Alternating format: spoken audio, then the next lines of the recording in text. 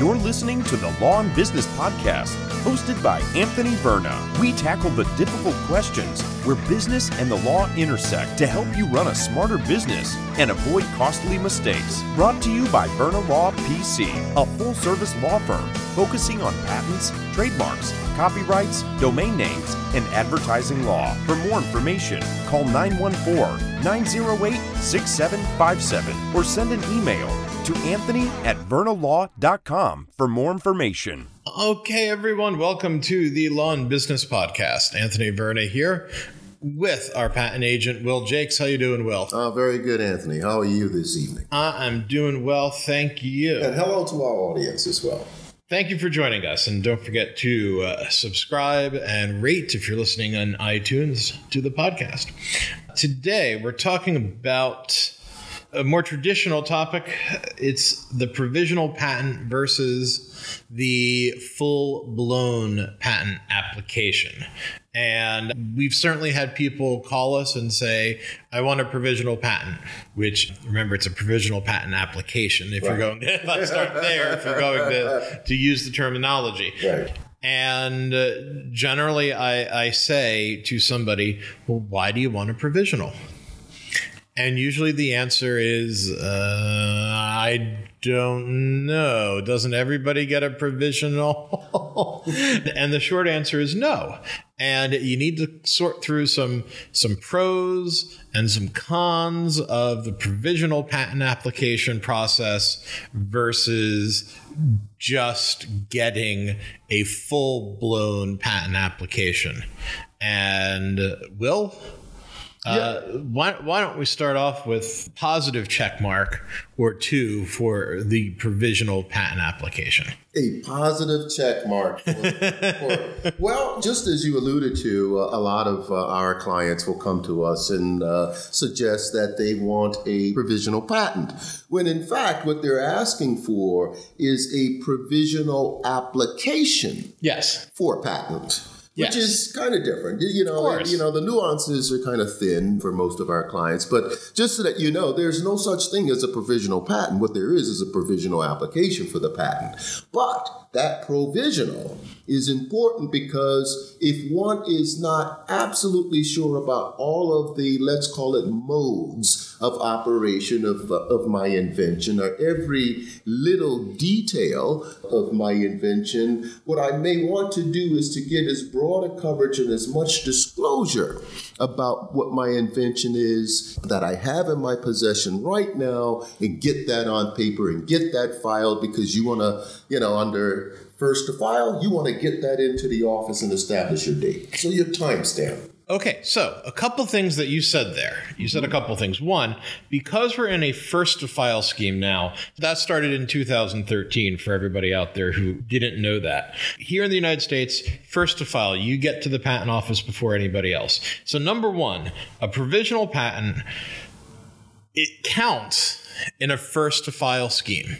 So that's one of our positives of that provisional patent application. Absolutely. Is we get our filing date. Mm-hmm. And another thing that I want to unpack a little bit is that you said that there's a focus on disclosing the invention in its full detail in the provisional patent application. You can prepare an exceptionally detailed application in a provisional patent application without going through the formality of a regular patent application. Yeah, absolutely. There are quite a few formalities associated with a regular, or what we call non-provisional patent application, that are not in provisional patent application. So one of those things would be the level of detail that one may go into in terms of your full disclosure. It is not necessarily a requirement that you have drawings. Now, it is recommended that one has drawings in order to fully explain what the invention is. Sometimes you don't capture it without the drawings, but these are certain formalities that may not be required in the filing of a provisional, but still afford you the ability to get a timestamp and to get that date. And I'm sure we'll talk about the caveats of why we, some of the cons associated with this as well. We'll get to that. Yeah, we'll get to that. But certainly that's one of the things you want to be aware of. The one that matters the most is that in a provisional, one does not even need to make a claim. And that is, what is it that I claim to be the invention? But don't confuse it with saying it is not what I've disclosed in that application for the patent. It should be there. And then, as patent practitioners, we can come back later and formalize the claims. I don't want to necessarily call this a pro or a con, but you still need to make sure as a drafter of the patent application that description of the invention is neither too narrow nor too broad as well. I mean, there still is an art to drafting the provisional patent application because, and tell me if I'm wrong, if it's too narrow, converting it to a full patent application is going to be different and difficult, And if it's too broad, then maybe the examining attorney might not give you the filing date of the provisional application. Yeah, I mean, it's a fine line and to some degree as to what has actually been disclosed. It's typically not to the letter. It may, I hate to use the term inference because we have to disclose fully and concisely and clearly what our inventions are. But having said that, a molecule that has one spinning atom may be representative of a molecule that has multiple spinning atoms in a region, and still you've disclosed the invention. However, there may be other claims to be made to capture all of the different elements of your invention as you write those claims. But you have done your job of disclosing that. What you may not have done is disclose the best mode of your invention, which is a requirement for your non-provisional and not a requirement for your provisional patent application. Understood. So I call that a positive, but I just wanted to say there still is an art to the provisional patent application. Yes. Okay. So with the fact that there are less formal requirements to the provisional patent application, I'm assuming the cost of a provisional patent application is going to be less than the cost in fees of a full non-provisional patent application. Yeah. And then is that true for the Patent and Trademark Office filing fees? Oh, yes. Okay. I just wanted to make the distinction between the fees. Well, it depends on the approach of your practitioner. At Verna Law, we try to be as detailed as possible up front. And so the cost of your provisional application, depending on the budget of our client, could get to close to what it would be in a regular filed application.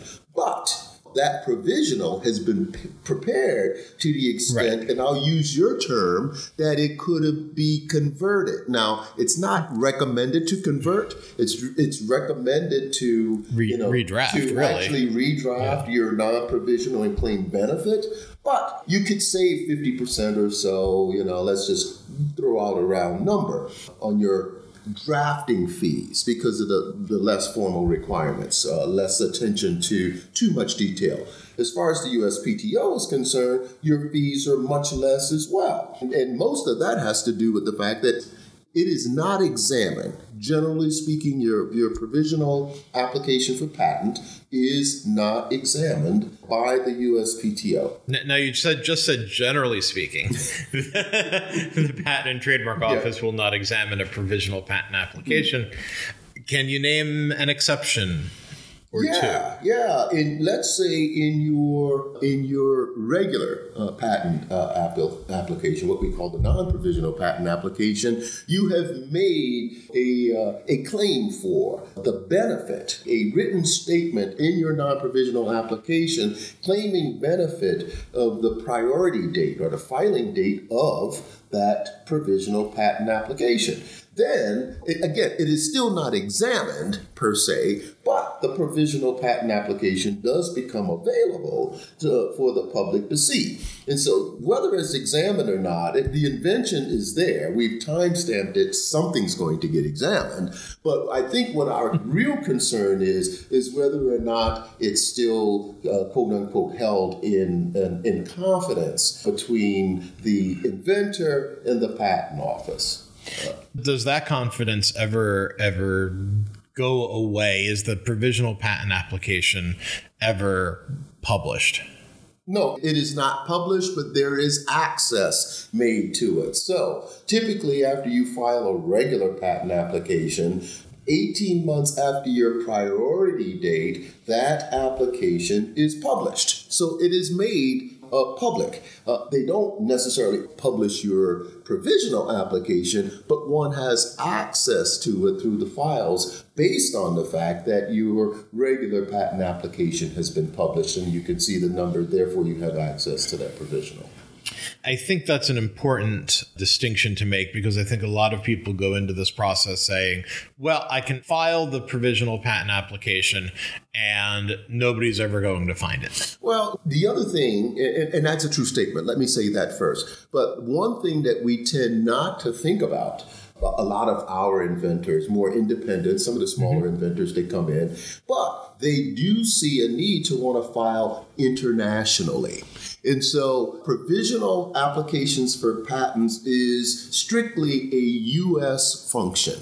It does not work the same way around the world. But because of our bars, let's call it, to patentability, one is given a certain amount of time in order to file your application in light of certain other activities. And we've talked about those on other shows. But in terms of having your foreign patenting rights preserved, you have to file within 12 months of your national filing in another country. So if you file in the United States within 12 months, you have to file that invention in the most foreign countries. Right. Okay? And you need to check with your patent practitioner, your patent attorney, in other jurisdictions to see how it's calculated. Absolutely. Because frankly, it's despite the treaties, it is different in every country. So how Canada treats your U.S. provisional patent application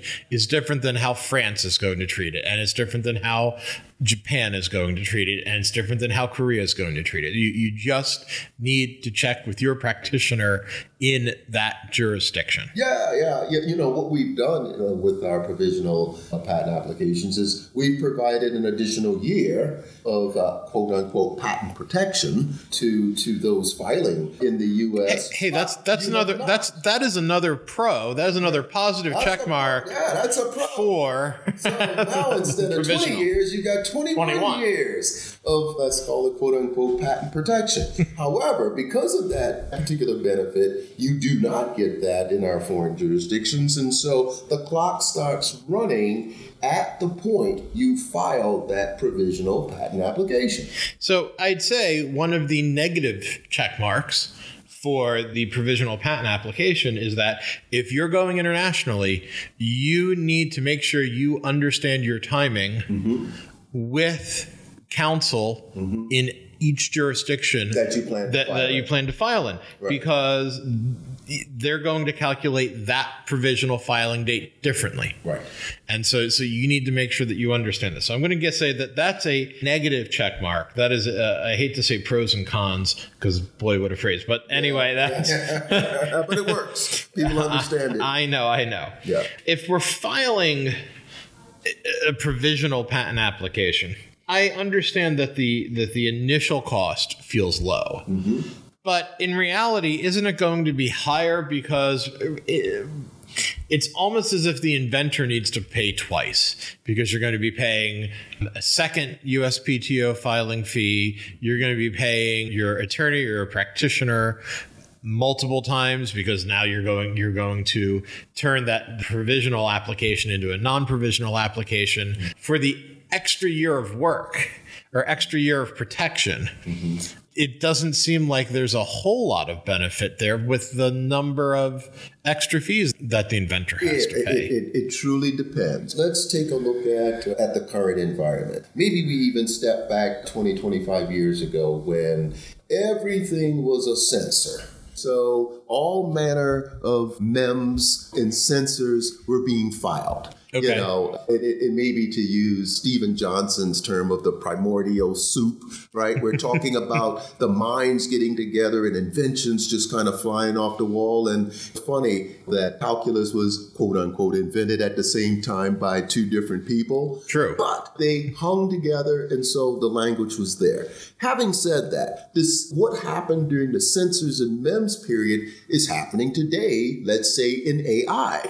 Or in cryptocurrencies. And that's a whole nother matter as to whether or not they're patentable. But these are, right about now, the environment is these are the types of patents that are being filed all around the world, and particularly at the USPTO. And so when the I have an idea person comes, or the inventor comes to us, it may be that they're in an environment that is moving very quickly and they need to get something filed on the books now in order to at least attempt to preserve their patentability position within this environment of my buddy at the University of Pennsylvania is working in the same area and I know they're going to be filing. And that brings up the next point, which is, if I'm filing... Now, that's just timing. Sure. But that brings up my next thought. If an inventor is filing a provisional patent application, that provisional patent application, as we said several times, it has some kind of description of the invention. Yes, it does. And even if it's a quick and dirty description of the invention, the way you were just talking about it, goes, hurry up, get it filed, because we have to get something on, on the books. It's not truly protection for the invention until this entire process is formalized anyway into a non-provisional patent. Into a non-provisional patent which sets forth the claims, right? Yes. And so imagine that a lot of work on the side of the inventor may have been performed. And again, we recommend you sit down with your patent practitioner to make a clear determination of this. But an inventor comes and they've done a white paper and they have experimental results and they can show tables and they can show other aspects of how the invention is working. They may even have photographs of the invention. Maybe, something that could at least not be a formalized drawing, but it could be a picture that kind of shows the invention. Those things, without going into a lot of formality, could be the basis of your provisional, which is why they're so inexpensive, because if time is the issue, then these things can kind of be put together and filed. In other cases, you may not want to do that, but it depends. So if somebody is picking up the phone, calling their practitioner and saying, I want a provisional and I'm going to be stubborn about wanting a provisional right now, what's your advice for the right case for filing that provisional application? I need to get it done yesterday. It is, in my mind, it is the only reason to file the provisional, because one understands that it takes a little time to formulate and get a patent application drafted properly. There's a fair amount of back and forth that actually recommend and should happen between the patent practitioner and the inventor. For instance, I've seen patents, let's just say, and applications that have been from inventors, and it's been, I'll use the term, elegant. But in that environment of being elegant, it kind of missed the fringes of where the invention could have gone. In other words, they wanted to be too perfect about what it is they had discovered, and they left and ignored the broader impact of what their invention is in such a way that they could have captured more. These are the things that come from sitting down and questioning and taking consideration of the invention. What if you don't have that time, i.e. we're in the AI environment and you think that there are people who are getting close to what you're doing? Then let's get the clock stamped and let's just get something filed. Why are we not just doing that for everybody? Because this way you get that you get that filing date. Because one is still has the requirement of having made a disclosure. A disclosure of the invention. And in order to properly construct claims, the specification, or what we'll just refer to the entire application as the disclosure, which could or may not include drawings, but it has to have fully described what it is that your invention does, what it's made of, how it works. It needs to be there. There are some websites that say the provisional patent application is a really good idea if you need to tell investors that you've got something filed. And this way, the provisional is filed, you can say patent pending, and this is a good way to talk to investors.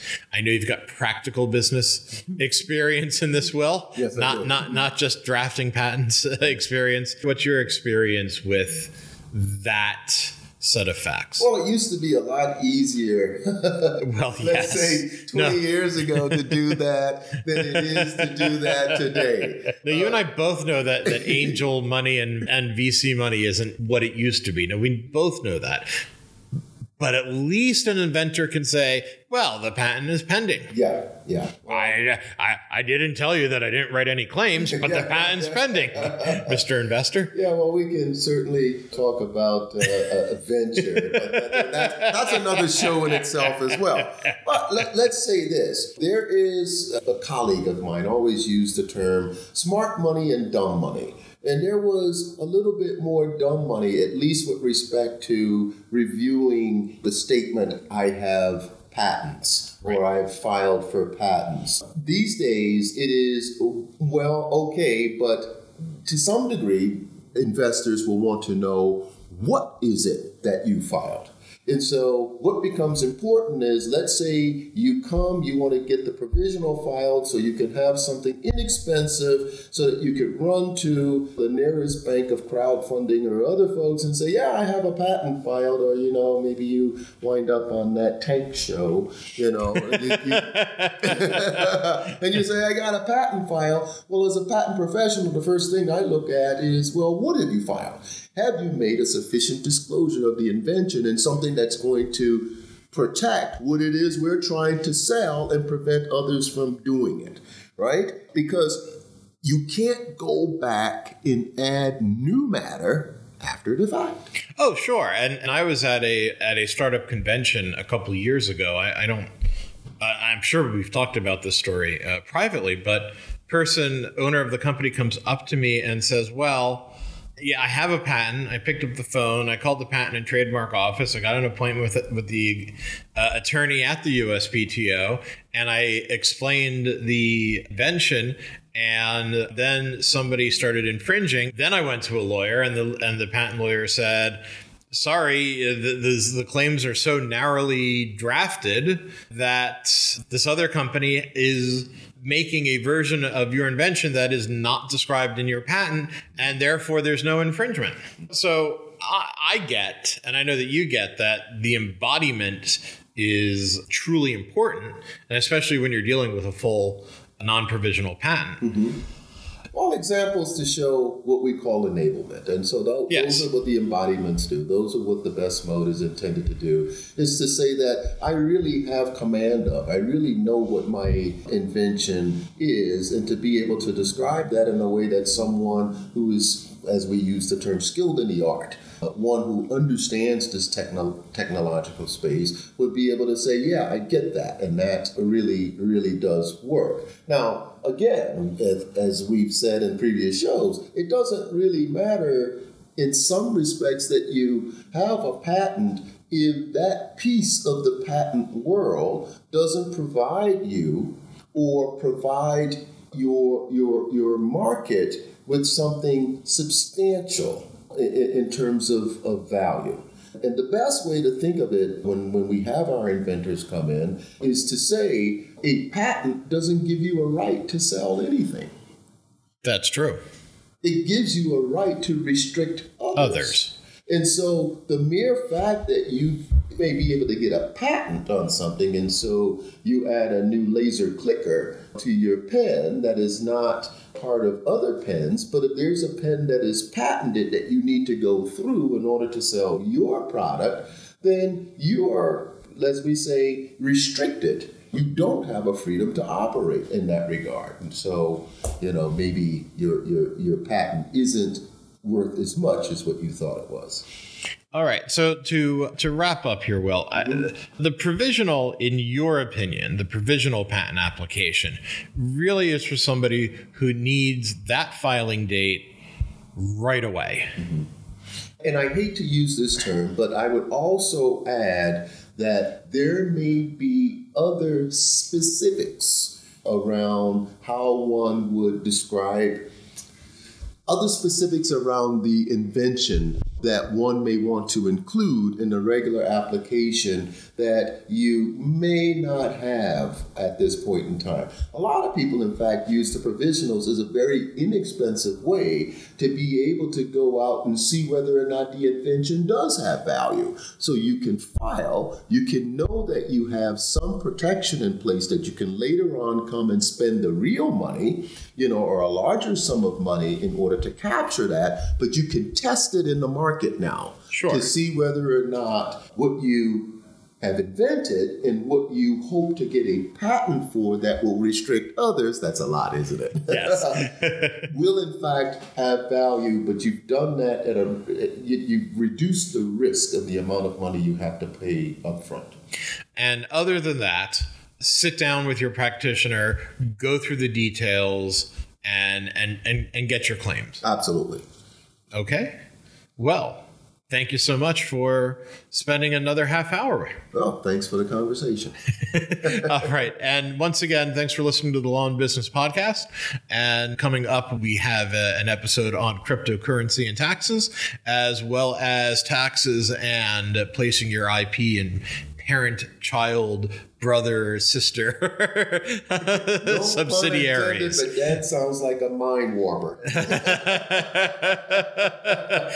Thankfully, I don't do taxes. Yes. All right, everyone. Please don't forget to rate and subscribe to the Law and Business Podcast. Thanks very much for being with us. This has been the Law and Business Podcast. Visit vernalaw.com for more episodes. To contact Verna Law PC, send an email to anthony@vernalaw.com or call 914-358-6401.